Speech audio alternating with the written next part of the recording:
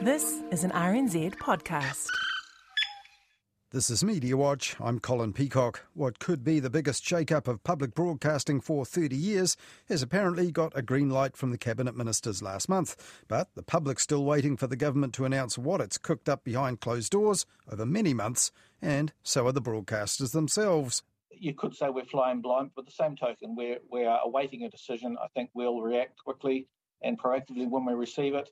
On Mediawatch we look at that, but first, what began as Convoy 2022 went down in flames this week, along with Parliament's playground. And once again, reporters were targeted by the protesters too, sometimes with death threats. The dark side of the loons jarred pretty horribly with soft-focused accounts of Camp Freedom that were published just days earlier. Kia ora, good evening. Fires, fury and forklifts have seen what could be the end of the protest at Parliament. Protesters who have occupied Parliament's lawn for more than 3 weeks were pushed back when a massive surge of police late tore tents off Parliament's lawn, clearing about a third of it in a matter of minutes. That was Simon Dallow on TVNZ's One News at 6 p.m. last Wednesday. Now, by that time, Simon Dallow and One News had actually been on the air for ages reporting all the chaos, and so had TVNZ reporter Kristen Hall, who was on air from when it started early on day 23. To my right here, and a lot of the cars that they were staying in have been towed and seized as well. So unless police are able to arrest their way through this very large crowd this evening, you're going to have hundreds of people still out on the street, spoiling for a fight, and that could get messy. But she was only one of several reporters covering the unprecedented scenes on Wednesday, for whom some people in the same bulletin reached back to 1981 or even 1951 for a comparison. But while racism and workers' rights were at the heart of those capital city upheavals that loom large in our history, TVNZ's political editor Jessica Mackay didn't feel the same way about this one when Simon Dallow asked her this. Did you ever imagine that you would witness scenes like this in New Zealand? Honestly, no. And I think that's the thing that's a little bit challenging. And I think as a journalist, you always want to be a bit low-key about these things and perhaps reflect on them later. But it's just not a scene that we thought we'd ever seen here. It's a different type of protest. It's a very foreign type of protest that's here. And soon after that, Jessica Mackay was echoed by the Prime Minister herself in a pretty downbeat press conference. There has all the way through been an element to this occupation that has not felt like New Zealand, and that's because it's not. There has been foreign influence in what we've seen, maybe not in the traditional terms that we know it, but in terms of the disinformation that has been sourced out of other countries. But there have also been people working pretty hard on that here in New Zealand, as we'll hear, and the media are still getting to grips with that. In that press conference, Jacinda Ardern also went on to say this. We are not going to dismiss some of the underlying causes of what we've seen, but nor will we excuse it. So as we go through a process of assessing what is it that has allowed that growth in mis and disinformation in this country, and how do we address that? And that was a frustrating answer for some experts, including some journalists who've been warning about misinformation and disinformation for years. Now, one answer to Jacinda Ardern's own question there about the growth of misinformation is Facebook, which she personally and her government also have used to great effect. So when asked about Big Tech's role on all this, Jacinda Ardern replied like this. Alongside that growth in disinformation, it is accompanied by a growth in distrust of traditional forms of or access to information, such as mainstream media, and also distrust in government. So the very channels that we have open to us to try and counter disinformation become seen as part of the problem by those who are succumbing to it. It is a complex issue. Government will not be able to solve it alone, particularly given the growth in people accessing information in those non-mainstream platforms and media. And she's not wrong that news media and government have the same tech-driven dilemma these days, and it's made worse by activists insisting that they're in league with each other anyway. And that's the reason that both have been targets of protesters in recent days who say they want them just done away with. Send the media away! Push the media out! Tell the truth! Get out! If you touch any of our women, bro, I don't touch you, I don't touch you. I'll fucking end you. Get out. Not one here. Many of them would have been watching the coverage of the protest chaos that day on the online conspiracy amplifier Counterspin, whose hosts were loving the nihilism that they'd stoked. I have a feeling this is just the beginning. The popular uprising now is... I don't think this is going to stop. Be proud of what you've done today, you f***ing losers. But there weren't many hints of what was to come in the cover story of the Weekend Herald's colour supplement Canvas, headlined Inside Freedom Farm last weekend. This article painted a rosy picture of the occupiers in the early days of the protest. Unpalatable factions at the protest, she said, were getting way more oxygen than the many people whose hearts were in the right place.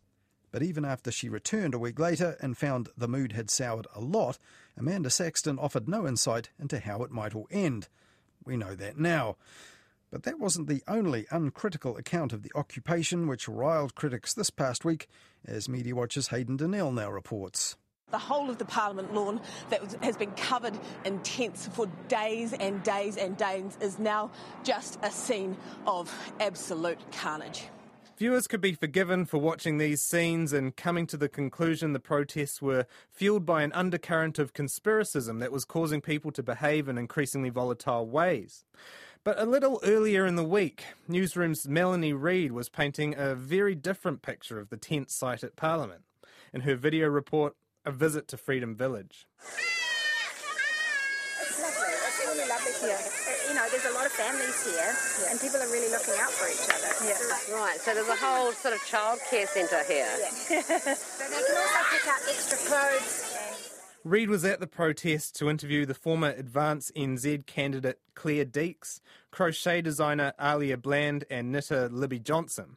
Together they lead Voices for Freedom, one of the largest and most well-resourced anti-vax groups in the country.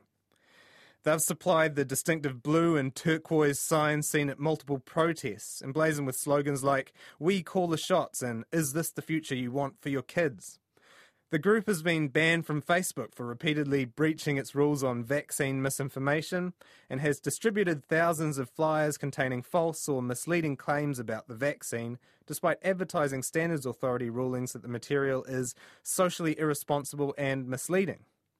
But those past indiscretions weren't top of mind as Reid introduced the trio. You guys started it, yeah? The three of you? Three mums. Three mums. Voices for Freedom is one of the key players at the protest. Claire Deeks, Alia Brand and Libby Johnson. Okay. Stuff journalist Kirsty Johnston has written about the anti-vax sentiment rife in the country's coterie of mums with substantial followings on Instagram, or mumfluencers. She's tweeted that Voices for Freedom's Just Mums rhetoric is designed to draw in other mums and prey on their anxieties about vaccination. Reid did later explain that many people do have serious qualms about Voices for Freedom. To their detractors, who are many, these women are peddlers of misinformation and a threat to public health. Its founders have carried out interviews with conspiracy theorists, including the German lawyer Rainer Fuhlmisch, who falsely claims that elites planned the COVID-19 pandemic.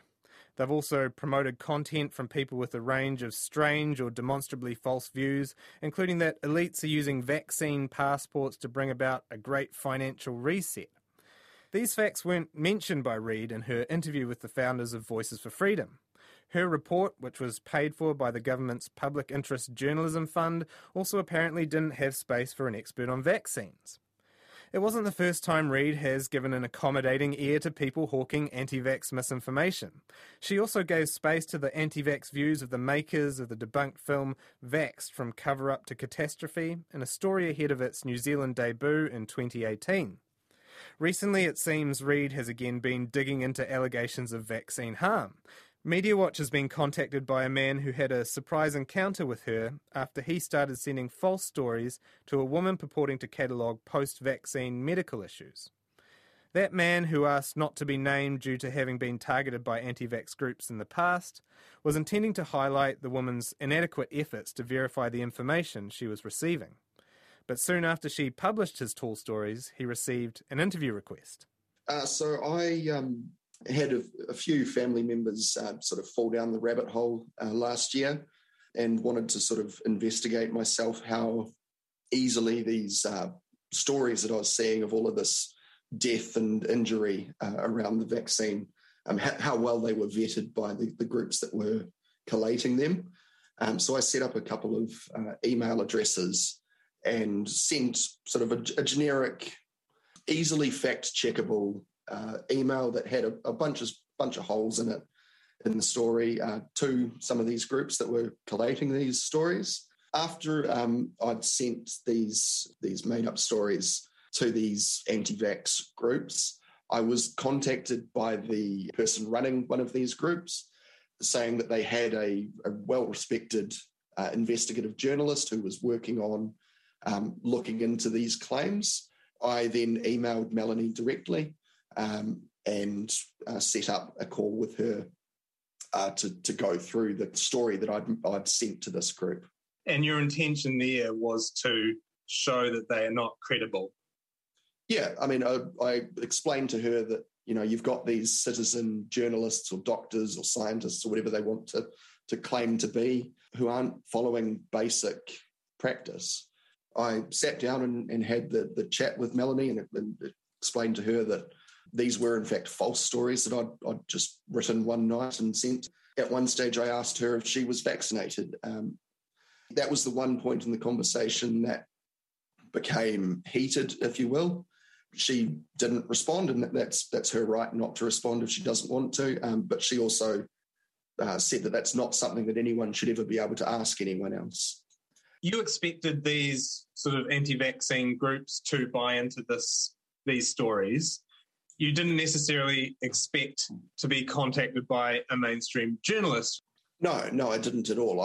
Having Melanie reach out, I thought would have been a good way to uncover that they were sharing these fake stories, which was why I was so keen to talk to her, given the opportunity. But you found that she wasn't interested in the fact that the stories were fake? No, she wasn't interested in that at all. She was more interested in investigating the potential for undercounting of these injuries and deaths, which it struck me as a red flag at the time. But if there was undercounting, then that's something that I guess is worthwhile doing. How long ago was this that this happened? It was late October last year. What was your impression when you saw this recent mini documentary, A Visit to Freedom Village, from her? Was it in line with what she was, the stuff that she was putting forward to you? Yes. I guess I was sitting there hopeful the whole time, waiting for the second half where she came back and critiqued everything that the VFF founders said. But it's pretty clear to anyone who's actually looked into VFF that they aren't an anti-mandate group. They're an anti-vaccine group, and they have been for a good couple of years now. One group that was quite pleased with Reid's latest foray into vaccine reporting was Voices for Freedom. In its emailed letter, it hailed Reid's report as a media exclusive and praised her balanced reporting and encouraged members to let Newsroom know it was happy with its fair representation. But Fight Against Conspiracy Theories or FACT, a group formed to combat misinformation and disinformation, says Reid failed to put some important questions to Voices for Freedom. I was horrified, and as a group, FACT Aotearoa was horrified because it played really perfectly into Voices for Freedom's PR strategy. What is that PR strategy? They present themselves as concerned parents, concerned mums, who are worried about children's wellness, and they're nice. But if you sign up to their mailing lists, you get more alarmist, more out there claims. And if you watch their videos and you frequent their Telegram channels, you get the really out there stuff that is full noise conspiracy theory. The other thing that I think is really interesting is right up until Melanie Reid's interview, they had really shunned mainstream media. So I think you can see that they saw the opportunity for favourable coverage for once, and they took it. And as a result, they are now trumpeting that to all their followers. Yeah, so you were really concerned when they were introduced with that framing, just three mums. There's nothing wrong when you're a mum with saying that you're a mum. Want to make that really clear, right? I'm a parent too. The problem is that's not just what they are.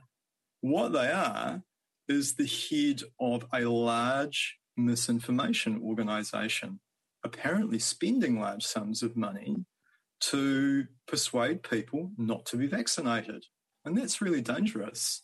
And not just that, they're branching out into many other extremist conspiracy theories whose single underlying theme is that the government is not legitimate, people are being lied to, and so on and so on.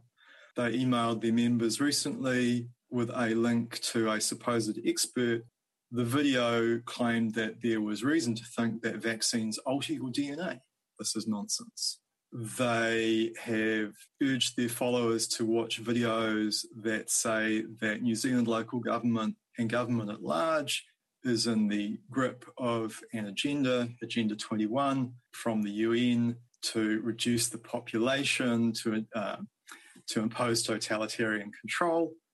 Another example, they urged their members to watch videos purporting to show that masks aren't effective, but also saying that masks are part of a strategy to accustom the population to totalitarian control.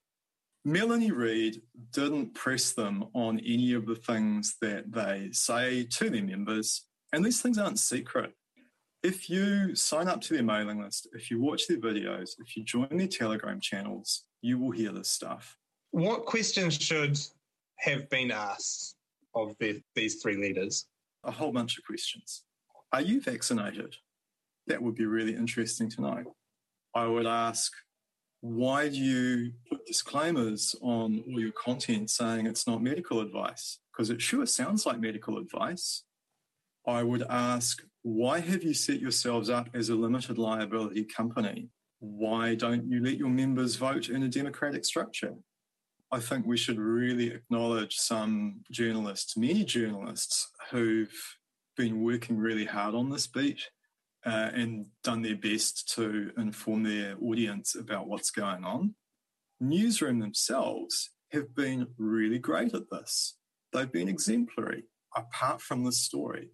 I think that this Melanie Reid video is actually more shocking because it is so at odds with the rest of Newsroom's approach to covering these issues.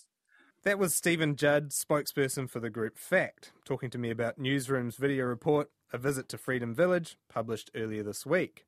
We invited Newsroom and Melanie Reid to respond to the criticism of the report. They declined to be interviewed, but Reid and Newsroom co-editor Mark Jennings answered questions in writing. They said the report should be considered alongside many stories Newsroom has done on the pandemic and misinformation. It was aimed at looking at why Voices for Freedom had set up camp in Parliament grounds and what it would take for them to go home, rather than about investigating their claims about vaccines. And it got the founders of Voices for Freedom in front of the public for the first time. The PS said Reid did challenge them on misinformation, but didn't include much of it because it amounted to, quote, unenlightening recitation of claim and counterclaim, though they added that, in hindsight, that may have been an error of judgment. Jennings and Reid didn't accept A Visit to Freedom Village bought into the Voices for Freedom PR strategy as alleged by FACT. It could well be that they bought into our journalistic strategy, they said, to get them in front of the public explaining themselves and their intent over this protest. And they said the Voices for Freedom founders denied any ties to extreme or fringe groups. In light of the criticism of Reid's previous reporting of vaccination issues, Melanie Reid and Mark Jennings said she has done many investigations of many highly contested issues, and that is the nature of leading-edge journalism.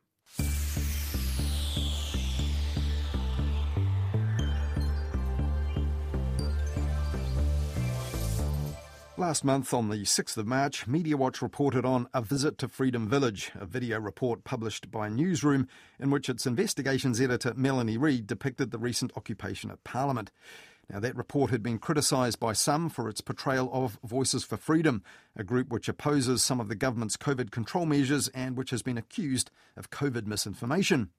Now, in our coverage, we also broadcast an interview with a man who asked not to be named, who was feeding false accounts of COVID vaccine injuries to online groups in order to expose them for circulating misinformation. Now, this included him falsifying his identity and fabricating the death of his own child, but Mediawatch omitted this information in its report. On Mediawatch, he also described a phone call with Newsroom's Melanie Reid back in 2020, in which he said he told her about his efforts to expose the groups, but he said she wasn't interested in his story. Now, Mediawatch confirmed with Melanie Reid at the time that she had spoken with the man, but Mediawatch didn't put his claims directly to Newsroom at that time in our program back on the 6th of March. And according to RNZ's editorial policies, we should have. Now, Newsroom says that the reason Melanie Reid wasn't interested in his story was the highly dubious methods the man was using. And Newsroom has further advised RNZ that Melanie Reid wasn't conducting an interview, as Mediawatch had described it, but having a background chat to find out what he had to say. And Mediawatch sincerely regrets that Melanie Reid and Newsroom were not given the opportunity to properly respond to his claims in that program back on the 6th of March.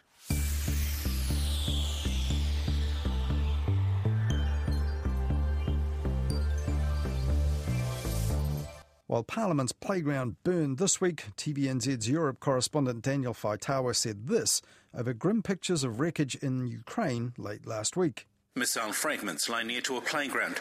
It's hard to believe this is the year 2022. Now, he didn't say why the outbreak of war now was quite so hard to fathom. Armed conflict broke out just 8 years ago between Ukraine and Russia and has continued since.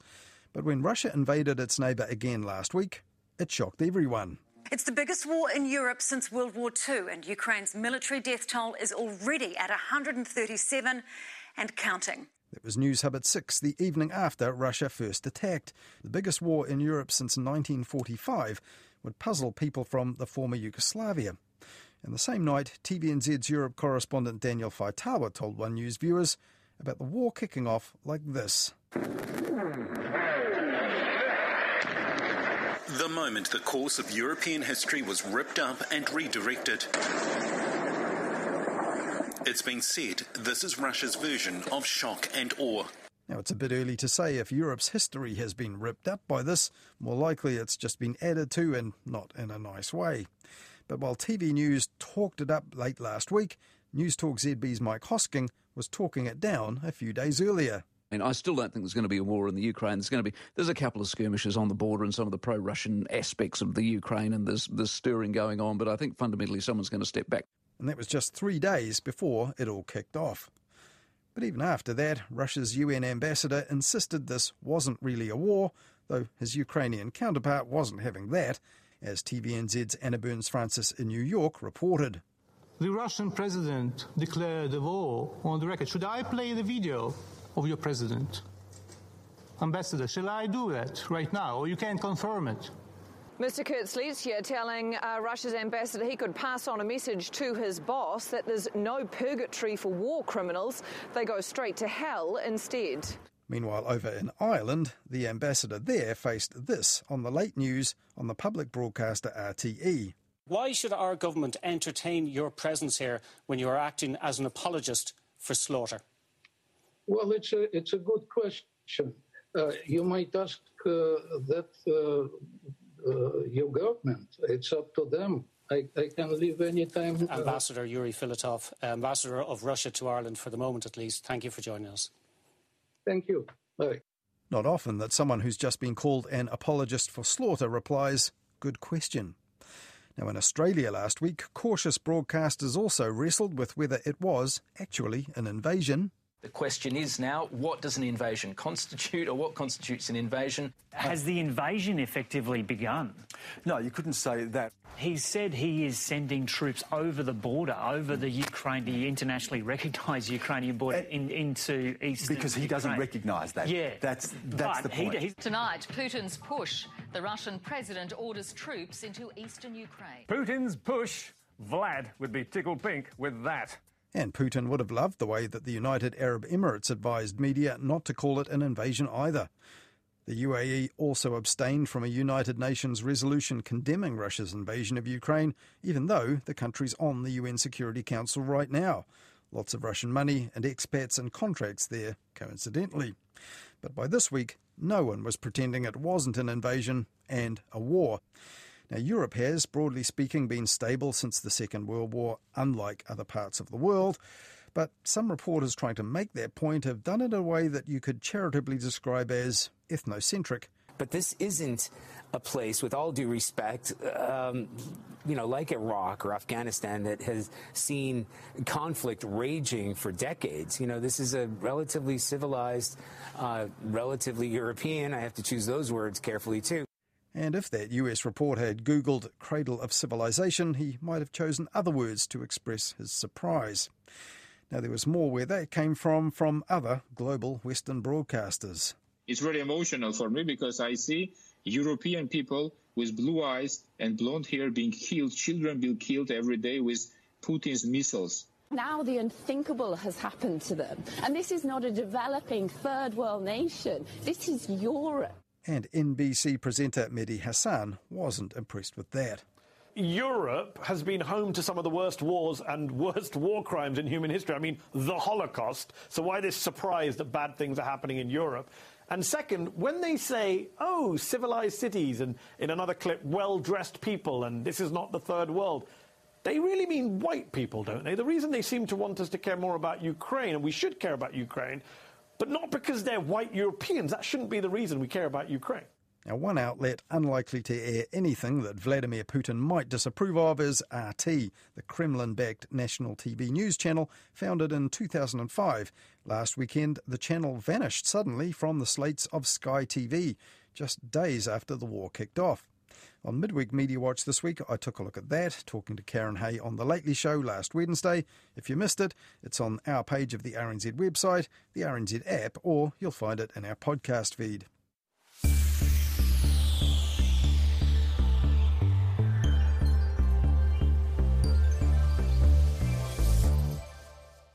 Last weekend here on Mediawatch, we mentioned how state agencies providing and overseeing our broadcasting have been having their annual reviews lately, fronting up to MPs on Parliament's select committees. And this week there were two more, but not one of RNZ. The Social Services and Community Committee has excused RNZ from an annual oral hearing because, the committee chair told Mediawatch, they've done them for the past 3 years, and with 23 entities to review, the committee doesn't always do an in-depth review of each one each year. There will still be a pro forma review, she said, in which RNZ can respond to written questions from MPs. But that's a bit of a shame because, as we mentioned last week, the government has, reportedly, agreed to create a new public media entity to replace RNZ and TVNZ, an entity that will have Crown funding and advertising revenue. It's probably the biggest public broadcasting shake-up for 30 years, and something MPs would surely want to know more about. But what was agreed in Cabinet has not yet been made public. And last Wednesday, as the aggro raged on the lawn outside Parliament, the Social Services and Community Committee did hear from the top brass at two other outlets affected by this, the government's broadcasting funding agency New Zealand On Air and TVNZ, both of whom said that they don't know the government's decision about the new public media entity either. We are very supportive of the objective of strengthening the public media. We are unaware of the content of or what that structure will be at the stage, so it does limit my ability to answer. Now, with reference to the big protests recently, National Party MP Maureen Pugh spoke of growing mistrust of the media right on their doorstep. Almost violent against journalists, etc., and we've been seeing examples of that right outside our windows here at Parliament. So just wondering what New Zealand On Air is doing to measure the level of mistrust, but also controlling or countering the misinformation or fake news that is gathering momentum in the country. And, how do you plan, if you do, on rebuilding that trust in the media platforms? Now, repairing trust in all media is a bit beyond the brief of New Zealand On Air, but the chair, Dr. Ruth Harley, said some parts of our society simply don't accept information and wear aluminium hats as a result. But she also took that as an opportunity to big up the output of the Public Interest Journalism Fund, which New Zealand On Air operates on behalf of the government. And that the new materials supplied under the PIJF, the Public Interest Journalism Fund, have supported that trust. And I think that the number of people watching and the number of different programs watched and on the number of different formats tells us that there's an appetite, and the appetite is being supplied. And it was no coincidence that New Zealand On Air also chose that very day to put out a statement which said that its research showed 2.2 million unique users engaged with some of the stuff created from the Public Interest Journalism Fund in the 6 months to February. Now, it's not just the media-hating protesters who speak of this funding as the government trying to buy media compliance. It's also one of the things the National Party cited when it opposed the fund. And MP Maureen Pugh put it like this last Wednesday at New Zealand On Air's annual parliamentary review. An assumption made by some that taxpayer-funded media is bought media. So how do you respond to that and make sure that the public maintains their trust in the content? Now, in reply, Dr Harley said they are now tracking people's trust in the output of the fund as well. And on Friday, the New Zealand Herald's editors sought to reassure their online readers by taking their questions about the fund in a live Q&A on its website. News media companies lobbied hard for access to public funding, which was previously only really available to broadcasters, and this won't be the last time that they, or those giving out the public money, find themselves having to defend it to the sceptical and the suspicious. Now, when TVNZ's top brass appeared before the Social Services and Community Committee on Wednesday, it was the government's planned new public media entity that was a top topic. TVNZ's first new boss for a decade, former National MP and Cabinet Minister Simon Power, told the committee that he was committed to informing and entertaining viewers whatever the government decides. And TVNZ's chair Andy Coop then told National's MP and broadcasting spokesperson Melissa Lee there was no need to worry about the broadcasters having different cultures. We look at this as rather than perhaps overlaying the TVNZ culture on Radio New Zealand or the Radio New Zealand culture on TVNZ, the transition board will be looking to establish a new culture within this new entity, and I think there will be a way forward on that path. But when pressed by National's Melissa Lee about how they could make plans without knowing the government's plan, Andy Coop said this. Look, we respect the position that the government's in. You could say we're flying blind, but at the same token, we are awaiting a decision. I think we'll react quickly and proactively when we receive it. I think the shareholder has been, and our minister has been, as informative as he's been able to be. But with the decision already made by Cabinet, according to reports, the government is clearly not being as forthcoming as it could be about the plan that's been made behind closed doors all along. Well, that's all we have for you on Media Watch this weekend. We'll be back, though, with more on the media at about 10:30 next Wednesday night, talking to Karen Hay on The Lately Show with Midweek Media Watch. And then back with more Media Watch at the same time next weekend here on RNZ National.